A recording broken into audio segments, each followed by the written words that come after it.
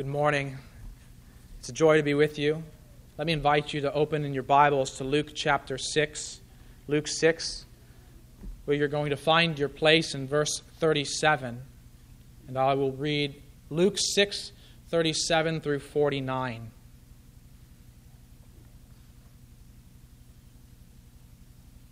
Luke 6, 37 through 49. Judge not, and you will not be judged. Condemn not, and you will not be condemned. Forgive, and you will be forgiven. Give, and it will be given to you. Good measure, pressed down, shaken together, running over, will be put into your lap. For with the measure you use, it will be measured back to you. He also told them a parable. Can a blind man lead a blind man? Will they not both fall into a pit? A disciple is not above his teacher, but everyone, when he is fully trained, will be like his teacher. Why do you see the speck that is in your brother's eye, but do not notice the log that is in your own eye? How can you say to your brother, Brother, let me take out the speck that is in your eye, when you yourself do not see the log that is in your own eye? You hypocrite! First, take the log out of your own eye, and then you will see clearly to take out the speck that is in your brother's eye. For no good tree bears bad fruit, nor again does a bad tree bear good fruit. For each tree is known by its own fruit. For figs are not gathered from thorn bushes, nor are grapes picked from a bramble bush. The good person out of the good treasure of his heart produces good, and the evil person out of his evil treasure produces evil. For out of the abundance of the heart his mouth speaks. Why do you call me Lord, Lord, and not do what I tell you? Everyone who comes to me and hears my words and does them, I will show you what he is like. He is like a man building a house who dug deep and laid the foundation on the rock. And when a flood arose, the stream broke against that house and could not shake it, because it had been well built. But the one who hears and does not do them is like a man who built a house on the ground without a foundation. When the stream broke against it, immediately it fell, and the ruin of that house was great. Father in heaven, as we've heard your word read once more this morning, we pray, O Lord, that you would open our eyes, that you would soften our hearts, that you would make us, O Lord, to be people who do not merely hear your words, but people who hear your words spoken through your Son and do them. We know that this requires that inner transformation that we cannot produce of our own accord, but that transformation of the heart that only you can produce. And so we pray, O Lord, that you would soften our hearts to receive your word. For any who are here, if any are here, who have not yet received your word in faith, we pray that you would soften their hearts unto this as well. In Jesus' name we pray. Amen. Before our Lord ascended to heaven, he commissioned his disciples to be those who make disciples. He told them, all authority on heaven and on earth has been given to me. Go, therefore, and make disciples, baptizing them in the name of the Father, and of the Son, and the Holy Spirit. And he assured them, saying, And I am with you always, even to the end of the age. Jesus called disciples to himself, and then sent them out to be those who make disciples. Not to make disciples of their own, but to make disciples like them, who are disciples of Christ as well. And so this task falls to every one of us who is a disciple of Christ. We are commissioned by our Lord to go into the world and to make disciples of Christ. But if we're to do that well, we need to do it in a way that is consistent with the way in which Christ made disciples. To put it rather simply, Jesus taught his disciples that their life in him, their life as disciples, rested upon a fourfold foundation that we are going to see in the text before us this morning. It rests on a fourfold foundation, or four pillars, which we can describe in a positive and a negative way. The first pillar is grace, not judgmentalism. The second pillar is humility, humble sincerity, not hypocrisy. The third pillar is a transformed heart, not mere outward religion. And the fourth pillar, the cornerstone, is a recognition of the lordship of Jesus Christ, not the lordship of self, not individual rule.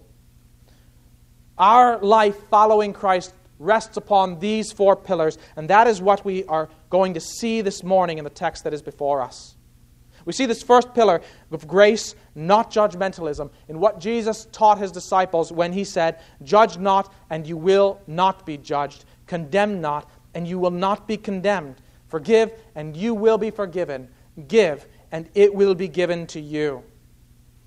Now, these first words, judge not, and you will not be judged, one scholar has observed, may have displaced in our culture John 3:16 as the most well-known words in all of the Bible. You hear them often enough. If you ever have a conversation with somebody, judge not and you will not be judged. But we very often misunderstand them. If they're the most often quoted words, they may also be the most often misunderstood words of Jesus. For here, he does not say, do not correct, and he does not say, do not make evaluations about what is right and what is wrong. He says, do not judge and do not condemn. But to understand what he is saying, we must understand what it is to judge, what it is to condemn. And for this, I'd ask you to turn over a few pages in Luke, to Luke chapter 12, where I will show you a picture of what it means to be a judge, what it means to stand in judgment. In Luke 12, verse 57, Jesus will later give these instructions to his disciples, and he will say, "Why do you not judge for yourselves what is right? As you go with your accuser before the magistrate, make an effort to settle with him on the way, lest he drag you to the judge, and the judge hand you over to the officer, and the officer puts you in prison. I tell you, you will never get out until you have paid the very last penny." In that context, Jesus is speaking about judgment and condemnation. And what we see is that judgment and condemnation, it refers to what we might call sentencing and verdict, or verdict and sentencing. If you go before a human judge and you are accused of some crime and you are found guilty before that judge, that declaration of guilt, that you are guilty, is the judgment. Or if you are acquitted and you are found not guilty, not proven guilty, then you are acquitted.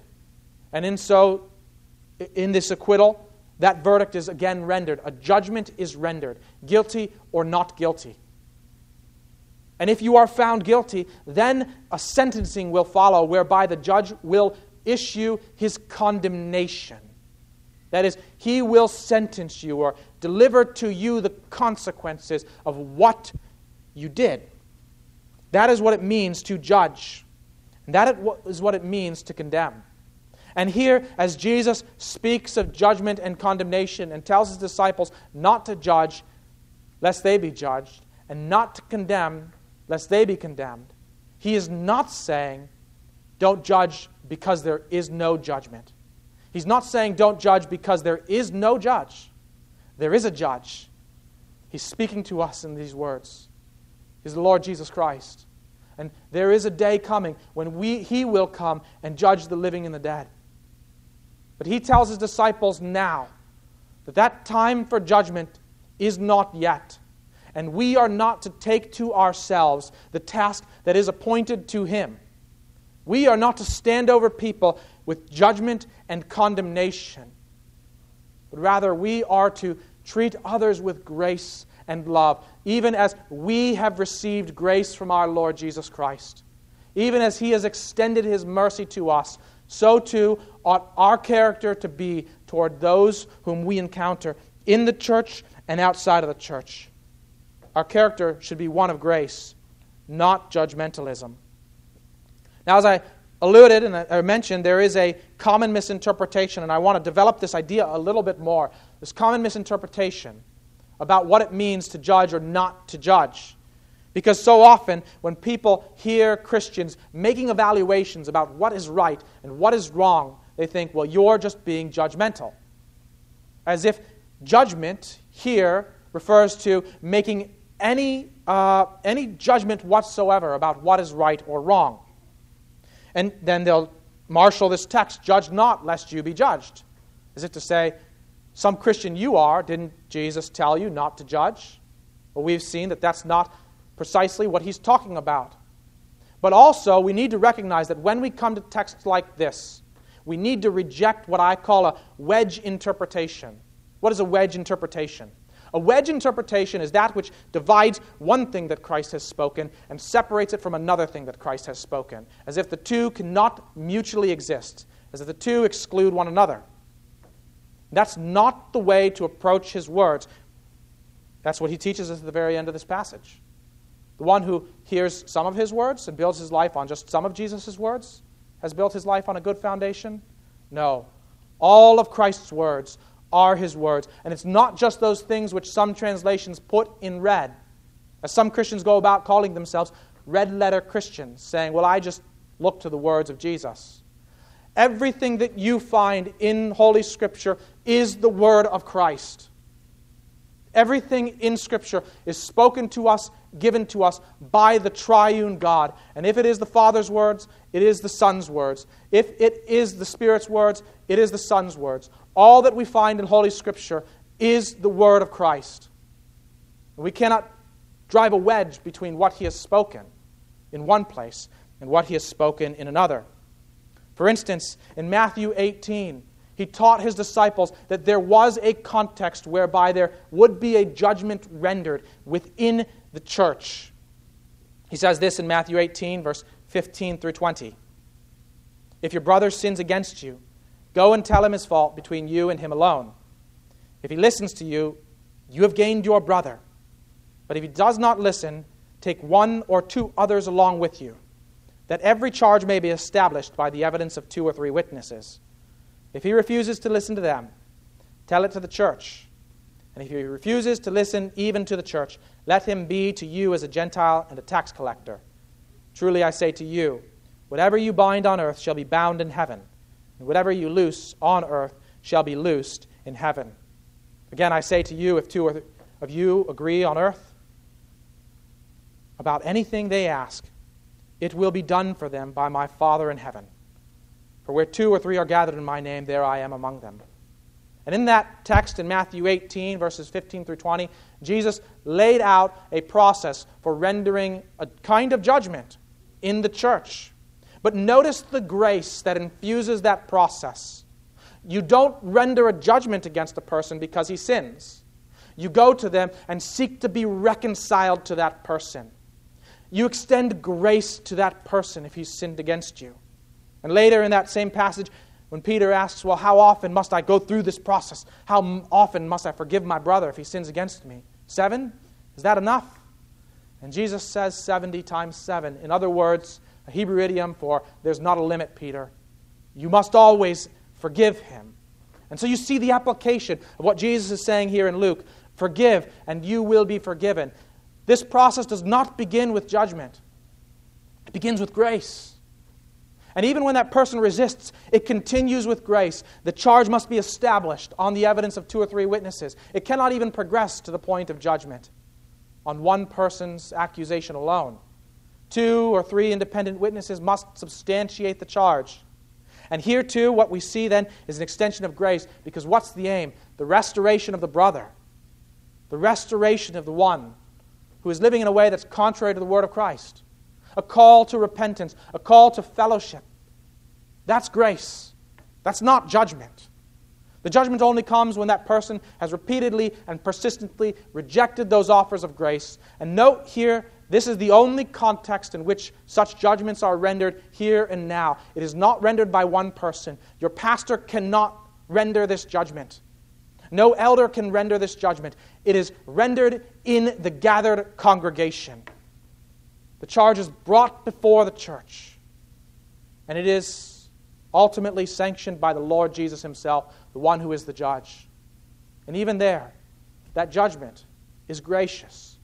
Because even there's the hope of repentance. That person is not cast off forever. The person is simply regarded as an unbeliever. In the eyes of the world, that person has suffered nothing. He has had his name removed from a list, in a modern way of speaking. But Jesus assures his followers, in heaven, in the eyes of God, in the eyes of Christ, that action has merit. There is a judgment that is rendered in that passage, in that picture. But it's only after a prolonged process of extending grace to the person. And what we see then here in Matthew 18 is something that is to be understood as consistent with what Jesus teaches us as his disciples. That we are not to rush to judgments. That we are not to rush to exclude people. That as we see people struggling in the Christian life, struggling with sin, we're not to simply push them aside and say, well, that's a no-good person. No, we're to extend grace to that person. We're to, if they've wronged us, forgive them. Stand ready always to be reconciled to them. We're to give that to them. That is to help them. Always extending grace with patience and love to others. That must be the character of Christ's disciples. And why must it be the character of our life together? Because we are those who have received grace from our Lord and day by day continue to receive that which we do not deserve from him. If we have been so treated by the judge of all the earth, then we ought also to treat one another. For as I said earlier, judge not does not mean there's no judgment. You can see that right here in the text. Judge not, and you will not be judged implies that there will be a judgment. Condemn not, and you will not be condemned implies that there will be a condemnation. Forgive, and you will be forgiven implies that forgiveness will be granted. Give, and it will be given to you. And so that we understand that we're not earning this forgiveness and that we're not being given it because we're so good and so righteous and just so forgiving. This next picture that Jesus gives shows us that this too is grace, a free gift. Think about this picture with me. Jesus loved pictures. Good measure is what will be given to you. Pressed down, shaken together, running over, will be put into your lap. For with the measure you use, it will be measured back to you. This week my wife made bread. She makes wonderful sourdough bread, and some of you have enjoyed it. But she tried to make a loaf earlier, and she had bad measure. And I saw her on the countertop pulling it like that old gack that I used to play with as a boy. Really loose and fun to play with, but didn't make good bread. It was bad measure. She tried again with good measure and made a beautiful sourdough loaf. We'll enjoy that after dinner today. Here, this is the picture that Jesus is talking about. A measure of dough, and not just any measure, not that stringy, liquidy measure that we saw earlier in the week, but good measure that is pressed down and shaken together, and it's so good that it's abundant, it's running over, it's overflowing, and you can imagine a picture of an ancient woman back then with her with her apron pulled up and dough floated into her lap, and it's overflowing. There's so much of it. That's what the grace of God will look like and does look like to us. He doesn't just give us a little bit of grace. His grace overflows to us. It's amazing grace, as we sang. And so we ought also to be gracious to others. We ought to extend that kind of measure that we've received from our Lord to those with whom we live together as Christ's disciples, and those who come into our midst as Christ's disciples. Brothers and sisters in Christ, we have prayed as a church, and we will continue to pray that God would use us in our community, among our neighbors, to reach others for the gospel. And if God grants that prayer, people will come through those doors who don't look like us, who don't dress like us. And the challenge that we're going to be faced with is there'll be something nagging in us to say, look at that person with a raised eyebrow. Who's that coming through that door? To judge that person in our heart. We must not do that. If God graciously answers our prayer to add to our number by bringing people to faith in Christ, and He is gracious to use us to fulfill His great commission, to fulfill His word and His will that the gospel should go forth to the ends of the earth. We will see people who come through those doors who our first inclination will be to reject. We must not do that. We must show them grace. But it doesn't mean that we ignore the struggles and trials of life. We make disciples. We patiently and graciously teach them what Christ has taught us. Teach them about the grace of Christ to us and the grace that He offers to them. And teach them about the life that He would have them live, even as we are learning to live that life with all patience and all kindness. That's the kind of character that we need to extend to them. It's not just about sharing the gospel and moving on and hoping they move on with their life. It's about making followers, and that takes more than a minute presentation of the good news. It takes a lifetime of sharing life together, centered and founded upon God's Word and directed at His Son, Jesus Christ. And that's what I pray will be the character, our character together. Grace, not judgmentalism. When one sins, we always aim for restoration. When we see others struggling, we encourage them with the gospel of grace and call them to repent and believe in that gospel. Pillar 2. Pillar 2 is about humble sincerity. Humble sincerity, not hypocrisy. And you see this here in verse 39 and following with the parable that Jesus tells and then the words that He speaks afterward. The parable is simple. Can a blind man lead a blind man?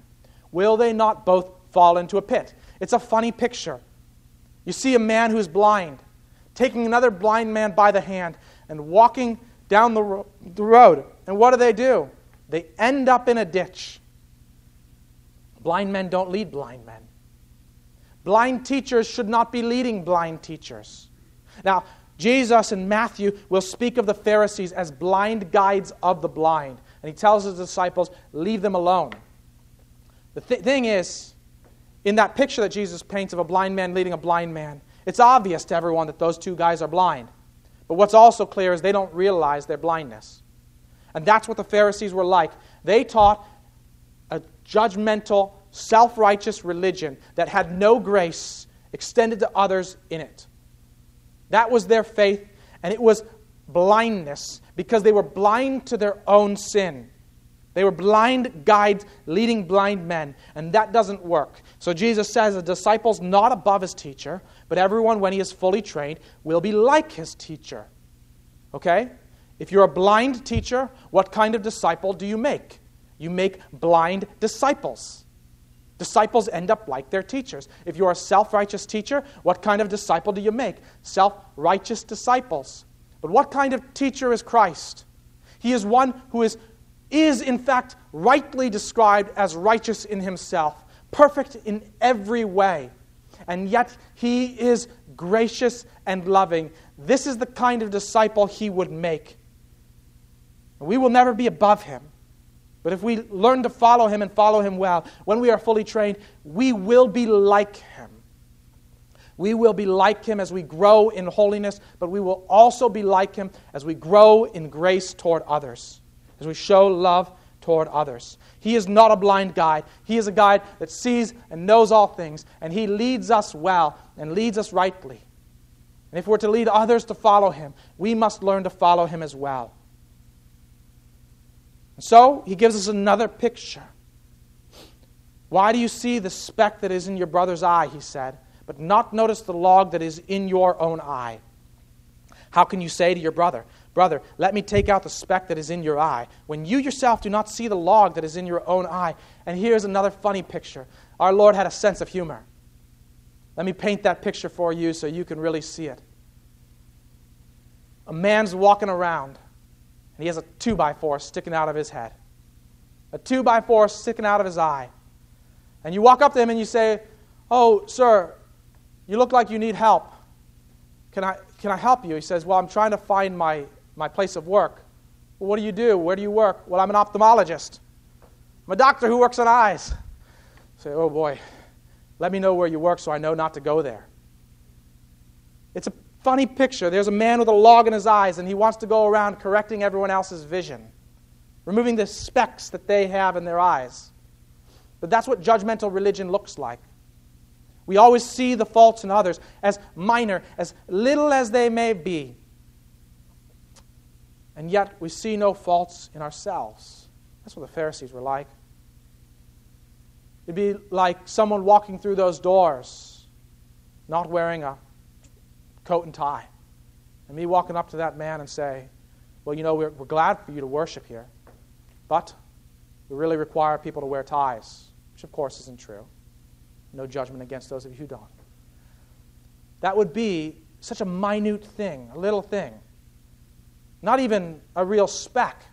And yet it's what I'm looking at and saying, that person can't be a real Christian. He doesn't wear a tie on Sunday. How absurd. How ridiculous.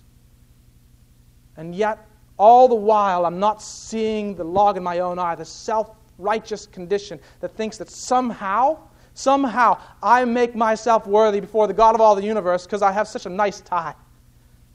Utterly ridiculous. That's what judgmental, self-righteous religion looks like. Always hunting for specks in other people's eyes. And what does Jesus call it?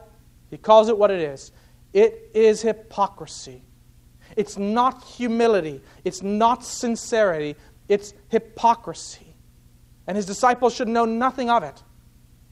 But rather they must begin first in every act of discipleship. Begin first with self-examination. Begin by looking inward and evaluating oneself and seeing where we ourselves, where I myself need to grow and need to be changed and need to be conformed to Christ's word and to Christ's person through the gracious work of God in my life. And only then, when I have done that, will I be able, as Jesus teaches, to help others to remove those specks from their eyes. It's a condition for me to be able to do that I've learned to do it myself. This is why in the New Testament, in 1 Timothy, for instance, or in Titus, we see that there are standards placed upon pastors and deacons, or there are standards for elders and deacons. Not anyone can simply assume the office because he wants it.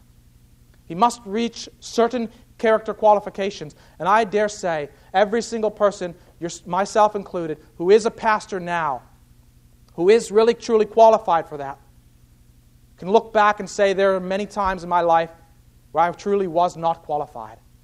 We are not born qualified for the ministry, but God graciously works in us to bring us to that point of being qualified for the ministry. And so, too, it is with every disciple. He graciously works in us. And it's that process, understanding His grace in our sanctification, that enables us to then disciple others. As we have learned how it is that one removes logs and specks from eyes. That is how it is that the Lord makes disciples like their teacher. That should be the character of our life together. Just as we are to be characterized by grace, we must be characterized by humility. And one way we do that is by beginning with self-examination.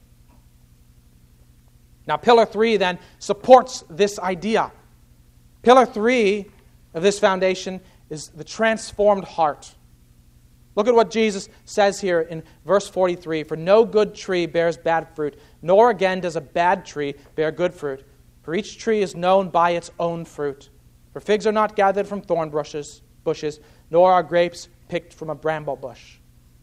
Some of you have apple orchards. Some of you have bushes in your gardens that are growing fruit. Some of you grow other kinds of things in your gardens. You don't go to the apple tree and find carrots growing there. You don't go to the fig tree and find thistles and thorns. You find figs. That's what a fig tree produces. That's what an apple tree produces. What does that have to do with a transformed heart? Exactly what Jesus says in verse 45. The good person out of the good treasure of his heart produces good. And the evil person out of his evil treasure produces evil. For out of the abundance of the heart, his mouth speaks. Pillar 3 is transformed heart, not outward religion. So often as we seek to make disciples, we focus on what we see outside. And we think if we just change the way the person looks and the way the person dresses and the way the person acts in his life through a habit of self-discipline and through a hard, heavy hand applied to that person, then that person will become like us. That's not the transformation that Christ works in his disciples. The transformation that Christ works is a transformation of the heart. It's a transformation that changes a person from the inside out. And that's where the good fruit comes from. It doesn't come from the exterior. It comes from the inside. You can see this, for instance, in John 3. There, Jesus sat with Nicodemus. And as he sat with Nicodemus, he told Nicodemus, "Truly, truly, I say to you, you must be born again." Jesus taught Nicodemus that if he was to gain entrance into the kingdom of heaven, into the kingdom of God, he had to experience something called the new birth. Nicodemus didn't know what he was talking about, which surprised Jesus. He said, "Aren't you the teacher of Israel and you don't know what I'm talking about? How can you not understand these things?" Nicodemus thought he was talking about climbing into his mother's womb and being born again in that sense. How can that be possible? So Jesus explained, you must be born of the water and of the Spirit. In other words, you need the regenerating work of the Holy Spirit in your life. You need the Holy Spirit to give you new life through His gracious work, whereby you are able to receive the gospel by faith. You're like a blind man whose eyes are opened. You didn't open your own eyes, but once they were opened, you saw. And you didn't say, well, let me see if I'll decide to see. Your eyes were open and you saw. When your heart's changed, you believe and you begin to grow. And that heart transformation is what leads to the fruit of the Spirit as the Spirit continues to work in our lives, to press out the old and to produce in us the new. That's what we need in our lives. We need that kind of transformation. Otherwise, we'll be like the evil person who has an evil heart with evil treasure and produces evil that comes from our mouth and comes out of us. Even the evil of self-righteousness, like the Pharisees. We need that transformed heart. And so as we become disciples and we make disciples, we ought to make it our goal to aim for transformed hearts. But you say, you just said that I can't transform a heart. Only God can do that. And that's right. Only God can do that work. And yet He has also told us the means by which He performs that work. Of course, if it's God's work, it begins with prayer. We pray for ourselves and we pray for others. This is why so often, before and after we read God's Word, I pray that God would soften our hearts to receive His Word. Because we need God to do that transforming work and to continue that work in us so that we will receive His Word and become doers of His Word. But God has also shown us what are the means that He has given us by which He graciously does this transforming work in our hearts. We see these means of grace, for instance, in Psalm 1. The first one is God's Word. In Psalm 1, we read, "Blessed is the man who does not walk in the way of the wicked, nor stand in the way of sinners, nor sit in the seat of the scoffers, but his delight is in the law of the Lord, and on His law he meditates day and night." This is the picture of the good life. This is a man who has made God's Word his constant meditation. And what does David go on to say in Psalm 1? He is like a tree planted by streams of living water. And in this picture, God's Word is the stream of living water, and He is the tree. The blessed man is the tree, planted by that stream, by meditating on it and devoting his time and his mental energy to God's Word. And what does it do? It produces life in him. It produces fruit. He bears his fruit in his season. That's what it's like to plant yourself by the Word of God and make it your constant meditation. It is a source of life. It will work, that God will work through His Word to transform your heart, that you will produce the fruit that He seeks. There are other means that God has appointed whereby He does this work. You are a means that God has appointed whereby He does this work. And I want to show you this from one of the last letters Paul wrote, at least last in terms of order in Scripture, to a man named Philemon. In Philemon 7, Paul tells this man, I have derived much joy and comfort from your love, my brother, because the hearts of the saints have been refreshed through you. And in verse 20, he's going to call upon Philemon to refresh my heart in Christ, as he challenges him to treat a man who was his servant, his slave, now as a brother in Christ. He's saying, refresh my heart in Christ. And in this way, Philemon has an opportunity to do what he's already been doing, that is, being a means by which God refreshes the hearts of the saints, by which God does a transforming work in the hearts of His people. We are in a means through the fellowship around the Word, through the encouragement we give to others, through the work of discipleship that Christ has given to us, whereby God works His transforming work in our lives. And of course, Jesus Christ is the one from whom all of these blessings flow in our lives. He is the one who nourishes us. He is the one who enables us to produce these fruits. As we read in Philippians chapter 1, Philippians 1, Paul prays to this effect in verse 9 through 11. And it is my prayer that your love may abound more and more with knowledge and all discernment, so that you may approve what is excellent, and so be pure and blameless for the day of Christ, filled with the fruit of righteousness that comes through Jesus Christ, to the glory and praise of God. So as we fix our eyes on Christ, as we rest upon His work, and as we trust in His words, and teach others to do likewise, through Him, God will do a work in us, through Christ, through His Word, and through one another, to produce the fruit that He desires in our lives. It doesn't come through your own self-discipline alone, through your own strength, and so we must not make others think that that's the way it will come for them. It comes through the grace of our Lord Jesus Christ, mediated to us through the means that He has appointed, through God's Word, through fellowship, through prayer, and through Jesus Christ. And then this leads us finally back to the fourth pillar. It must be the foundation of our life together, the cornerstone of this foundation, namely Jesus Christ and His lordship in our lives. Here we look to Christ as our Lord, not to ourselves anymore. That is the result of what Adam and Eve did. They sought to be lords of their own lives.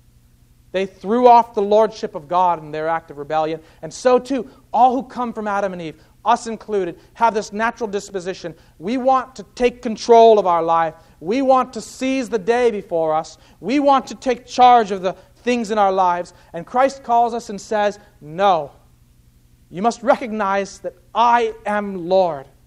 He says, why do you call me Lord, Lord? Why do you give lip service to my lordship and do not do what I tell you?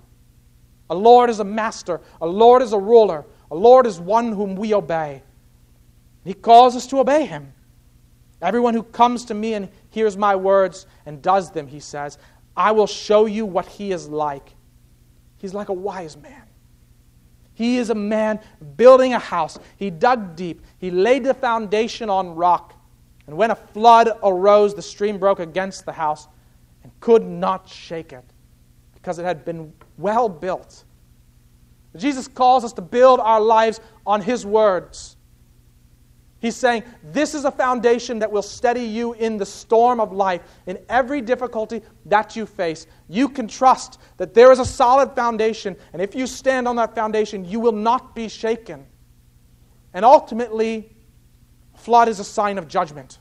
A flood is a picture of judgment. There is a judgment coming, as I've said again and again, and everyone will go either through that judgment or be brought down in that judgment. And the only people that will stand in that judgment, that will go through that judgment, are those who are standing upon Christ and Christ alone. He is the only foundation that can hold you up in that storm. And here he calls us to rest upon his words, and not only his words, for through his words he spoke of his work, of what he would do, that he would go to a cross, that he would die for our sins on that cross, that he would rise again in order to satisfy our deepest need before our holy God, so that when we come to that judgment, we can stand on that day, not on ourselves as our own foundation, but on Jesus Christ and Christ alone, who is the only one who can steady us on that day, the only one who can make us to stand. This is the life that we're called to, one that acknowledges the lordship of Christ. If we reject his lordship, if we reject his word, we are like foolish men building a beach house with no foundation. We think it's going to be wonderful, right there on the sand, looking over the water. But that flood is going to come, and that house is going to come crashing down, and we are going to come crashing down with it. That's what it looks like to build our lives on ourselves. Now, we're told that Satan often snatches away God's word when we hear it. When some people hear it, Satan comes and snatches it away. And one way I suggest to you by which that he snatches it away is by twisting the words of Christ. Jesus here has told us to do his words, to be hearers of his word and obedient to his words. And we hear these words, hear and do. And on the one hand, we think we fall so short, which is not altogether wrong. On the other hand, we may look to others and say they fall so short, which is not altogether wrong. And yet, we're twisting that word by ignoring all of his word.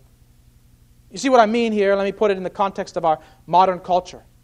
I mentioned how judge not is commonly misinterpreted.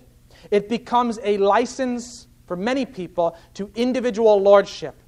For them, those words, judge not, means there's no right or wrong. Who are you to tell me how to live my life? I'll live my life whatever way I please. And if we say that you must repent and believe the gospel and come to Jesus Christ and trust on him and him alone, I say that's just judgment. That's just wrong. Who are you to say that? But we're not the ones who say that. Our Lord is the one who has said that. And we bear that message that he has spoken. We misuse his word so often as a license to be Lord of our own life. So too, we do it when we become like Pharisees, when we make it a license to be lords over others. When grace is replaced with Pharisaic rules, and we use those rules then to heap judgment and condemnation upon others in order to control them, rather than inviting them to embrace the freedom that comes with a life of following Christ. We do it like the Pharisees, who heap rule upon rule and create what I like to call checklist Christianity. If you only follow all of these points, then you'll be a good Christian, in order to exercise a lordship over them. That is not our lordship. No, we must hear all that Christ has said. When he says, hear my words and do my words, we must hear what he has just said about grace and about forgiveness and about transformation. And we must be doers in accordance with these principles, these foundational pillars that he has given us, whereby we show grace to others as we invite them to receive the grace that we have received from our Lord Jesus Christ. And if we live a life like this, then we will be well-founded. And we will find that Jesus Christ and him alone will be our anchor, our firm foundation in the storm of life and in the coming judgment. Build your life upon him and him alone, and teach others to do likewise. That is what it means to be a disciple. Let's pray. Father in heaven, we know that the call to be a disciple is a weighty call. And the call to make disciples is weightier still. And we, not one of us, is up to the task in our own strength and in our own wisdom. But you, O God, are a gracious God who gives your people wisdom and gives your people grace. So we pray that you would give us grace and wisdom now. and in the days ahead, that we might be disciple makers, serving you for your kingdom in obedience to our Lord, in whose name we pray. Amen.